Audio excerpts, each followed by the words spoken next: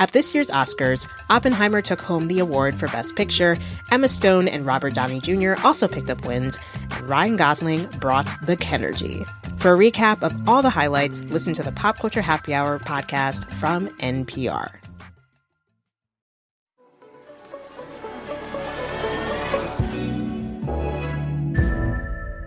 Buckle up, everybody. We are about to talk about grass. Specifically, grass lawns and the people who really, really do not like them. Hey, TikTok. Want to show you how my lawn is doing? I'm trying to kill it, solarize it. Well, I've just killed my front lawn. Looks like. Most of it, anyway. I'll explain. I hate my lawn. So what am I going to do? I'm going to kill my lawn. If you look on social media under hashtags like anti-lawn, you will find people like the ones you just heard from on TikTok who are very anti-grass. Howdy. Welcome back to Anti-Lawn Talk. You know what I hate? This grass. That feels really harsh, but it isn't a new sentiment. People are getting rid of their high-maintenance grass lawns and replacing them with more environmentally friendly alternatives. Tyler Thrasher is an artist in Tulsa, Oklahoma. He is currently undergoing the process of removing his grass lawn. We're going to have a native seed bank in our front yard that we're going to allow people to come get so they can try growing some of their own native plants and food. He posted an Instagram video showing how the shift from grass to plants is going so far. Mulch mountain right here. Never have to mow again. Kill all of this, and we're just going to plant a bunch of natives and food. He says he's gotten some strange looks from neighbors as he works on his lawn. When I'm with a pitchfork shoveling mulch into a wheelbarrow and dragging it up to the yard, and they're like, "What are you doing?" I'm like, "I'm killing my grass." And they're like, "Why would you do that?" And I tell them why I'm killing my grass. And I tell them the vision. He says that vision includes growing vegetables, native plants for pollinators, a pond, possibly a small orchard.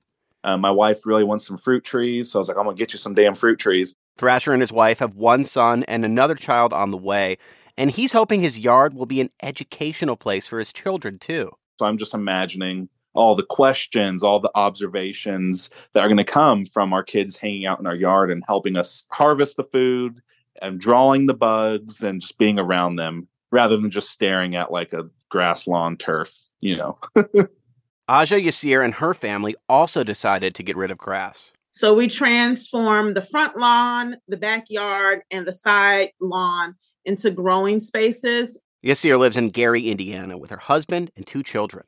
We grow fruit, vegetables, medicinal herbs, and we have ducks where we hopefully will be getting eggs soon, but they are endangered ducks. And, oh my goodness, they are loud.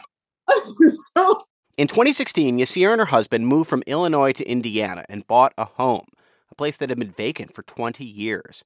But when a neighbor objected to that non-traditional lawn, problems started. We started by building the soil up, and we built the soil by adding wood chips and compost, covering the entire lawn with cardboard. That's called sheet mulching, covering it with compost and then wood chips. And some people got really upset with this. She says even though they were bringing a long vacant property back to life, she got a citation from the city in 2017. Then the following year, she got another citation. The city said that we had debris and they were calling our wood chips debris. After a year-long court battle, the charges were finally dropped. Yassir says she does get it. People are really attached to the idea of a traditional grass lawn. But she hopes that will change. People want this cookie cutter look to their yards. They want to pretend like everything's okay. We're in Mayberry. We have these beautiful lawns. I think that if we put our hands into the soil and really understood what Earth is asking for, we could be a part of a huge change and a huge shift. But there are a lot of people who are not going to give up on their grass. And that's despite the fact that high-maintenance grass lawns require frequent mowing, fertilizer, sometimes weed killers and pesticides. And also, grass lawns do not provide many environmental benefits. You have your home, you got your beautiful yard, and there's this image.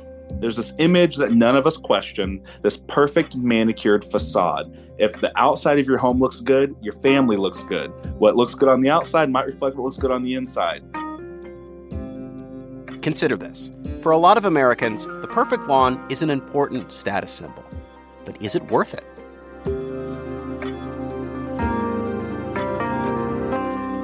From NPR, I'm Scott Detrow. It's Friday, October 6th. This message comes from NPR sponsor, the Capital One Venture X Card. Earn unlimited 2x miles on everything you buy. Plus, get access to a $300 annual credit for bookings through Capital One Travel. What's in your wallet? Terms apply. Details at CapitalOne.com. This message comes from NPR sponsor, American Home Shield. In today's market, you may decide to make your current house home sweet home for a bit longer. But are your aging appliances in it for the long haul, too? With American Home Shield, protect what you don't expect, like a leaky faucet or faulty water heaters. Go to ahs.com/consider to save $50. See ahs.com/contracts for coverage details, including limit amounts, fees, limitations, and exclusions. This message comes from NPR sponsor, Stearns & Foster. To Stearns & Foster, your comfort is their everything. So they've made a mattress that's irresistible inside and out. Every Stearns & Foster mattress is handcrafted. Every stitch, every layer uses the finest materials, like indulgent memory foam and ultra-conforming IntelliCoils for the coziness you want with the support you need. Timeless quality for your most comfortable sleep. Stearns & Foster, what comfort should be. More at stearnsandfoster.com. It's Consider This from NPR. America has had a long love affair with the lawn, but the popularity of the grass lawn really took off after World War II and the creation of mass housing that we came to know as the suburbs. And to understand grass, you've got to go to Long Island, to a place that came to define the word suburbs. This is Levittown, one of the most remarkable housing developments ever conceived. Levittown was built up between 1947 and 1951 by William J. Levitt and his company, Levitt & Sons. And the Levitts were sticklers for the idea that the landscape should be a well-groomed landscape. In fact, so much so that they required homeowners, and in fact built it into the covenants and the deeds, requiring homeowners to mow the lawn at least once a week during the growing season. Ted Steinberg is a historian who teaches at Case Western Reserve University. He's the author of American Green, The Obsessive Quest for the Perfect Lawn.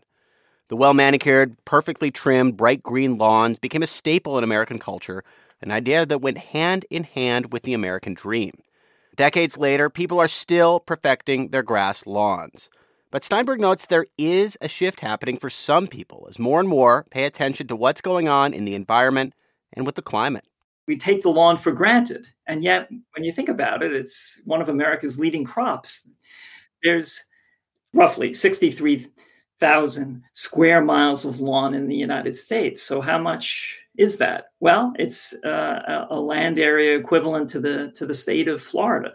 Not to mention that the lawn care industry is a multi-billion-dollar industry, and it's got enormous ecological consequences because people are putting down a lot of chemical inputs without really giving it all that much thought. And I mean, there are a lot of ecological issues in the world today, but I would argue the lawn's one of them. And it's one we can control if we want to. To understand the roots of our grass lawn habit and how we can maybe break it, I called Susanna Lerman. She's a research ecologist with the United States Forest Service. She studies how urban and suburban yards can be more environmentally friendly and better for wildlife and pollinators. I started by asking her, are grass lawns really bad? So I'm going to flip that around. I wouldn't say that they are good for the environment. Okay. And so if you look at a lawn, basically what you're going to see is mostly just grass, and it's very short, so there's not that much structure. And so when we think about some of these other features that these lawns could provide, like habitat for wildlife, there are not that many homes for other types of species there. We don't have that complexity. There's not that much different types of vegetation, different types of plants. And so there's just not that much going on, ecologically speaking, in these lawns. And you compare that to, say, a forest. And you go into a forest and you see all the different types of trees and shrubs. There's tall trees, there's short shrubs, and everything in between. And so from that perspective, there's all of these different niches that different species like birds and bees and other critters can find a place to get food, to get shelter, to find water, all these different other factors for their habitat. What about just like the amount of water that Americans spend watering their lawns, or the amount of gas being used in gas mowers? Like, is over maintenance actually an environmental concern collectively? Yes. And so I don't have the exact number for the amount, like the percentage of water use that goes to watering our lawns, but we did look at the amount of carbon emission from using a lawnmower, a gas-powered lawnmower. And it's, if you mow your lawn less, you're going to be emitting less carbon dioxide. So that's just simple math. Mm-hmm. However, it's really negligible compared to the open space that we have in our lawns, because not only is it just grass mostly that's growing in our lawns, but they tend to be warmer and they tend to be drier than, again, I'm just using the example of a forest. And so if we were to plant a couple of trees in our lawn, that can bring down some of these temperatures, and that has a really strong opportunity for reducing the amount of carbon that's emitted from our lawns. And it's something like 40 times more than just the actual lawnmower. So yes, mowing our lawns less will be better for the environment when we think about those carbon emissions from the lawnmower. But the lawn itself is really where a lot of the carbon is being emitted. So again, some of these simple solutions, and planting a tree will take time to be able to get at the shade and to get more moisture soils. But that's something that we want to think about long term that can have a big impact. We're talking about people thinking about this, wanting to do this. I mean, there's a whole other side of this conversation as well, and that's with increasing extreme droughts in places like California and elsewhere. There are increasingly directives to stop putting water into lawn care and to change what lawns look like. Yeah, and we're seeing that throughout the whole Southwest. And there's a lot of these incentives that are paying people to actually take up their lawn and to have more drought-tolerant types of species that are planted. Phoenix is another great example where we're really seeing this shift out of necessity. And what makes sense when we think about what we're putting in our yards, from an environmental perspective or a biodiversity perspective, if we can have our yards look a little bit like the natural environment that it replaced, chances are it's going to be better for the environment. Yeah. And so if we have cactus and other types of succulent types of plants in these arid cities and suburbs, those plants are going to grow easier, and they're going to provide all of these other different services for a whole bunch of other species. What's a step in the right direction? What is something that is better than grass in a lawn? So before we even get to what's better than grass, I think most people still want to have some lawn, mm-hmm. and I'm all for that. I have a lawn in my yard, but one of the things that we can do is manage these lawns less intensively. So rather than mowing every week, we can mow every 2 weeks or every 3 weeks. We can let those flowers that are in the seed bank come up, like the clovers and the dandelions. These are all really great resources for bees and other types of pollinators. Basically, we can grow food for wildlife in our lawns. So I think that's kind of the easiest step to do, is to just do less, to be what we call this lazy lawnmower. There's other opportunities that we can have our lawns be a little bit more wildlife friendly and better for the environment and for the climate. Things like planting specific flowers. These bee lawns are really taking off in places like Minnesota. And this is an opportunity to specifically reseed our lawn with different types of plants, especially these flowering types of species. Yeah. And then the other component is just to have less lawn. So take away some of our lawn and put in different types of plantings, plant trees, plant different types of flowers that are going to be attractive for pollinators or other types of species. So I think there's like a whole bunch of different things to do. I feel like increasingly in this moment of coming off the hottest summer ever, extreme weather leading to widespread deaths, and just a sense of just how big the climate crisis is, I can hear people thinking like, well, who cares if I use my lawnmower a little less? Like, there is just such big problems right now. Does it even matter? I mean, what would you respond to somebody who's thinking that? So when we think about, one individual yard probably doesn't matter, but there's about 110 million yards scattered throughout the United States. And so if everybody does a little bit less, mowing their lawn a little bit less, or planting another tree, collectively, we can really have a huge impact. And, another question that I think about is like, why should we care? And so when I think again about bees and the importance of trying to create pollinator habitat in our lawns, which we can do, I like to ask people a question like, do you like strawberries? And most people will say yes. And if we like strawberries, then we need bees. And so if we think of other ways that we can provide habitat for bees, I'm all for it because I want to have my strawberries in the summer. That was Susanna Lerman, a research ecologist with the United States Forest Service. You also heard reporting in this episode from producer Brianna Scott. If you want to hear more stories from the team that brings you Consider This, you can tune into All Things Considered, our afternoon news show. It's a mix of the deep dives you get here along with the day's top headlines.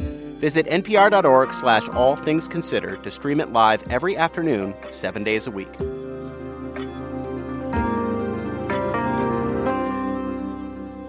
It's Consider This from NPR. I'm Scott Detrow. Hi, I'm Jen White from 1A.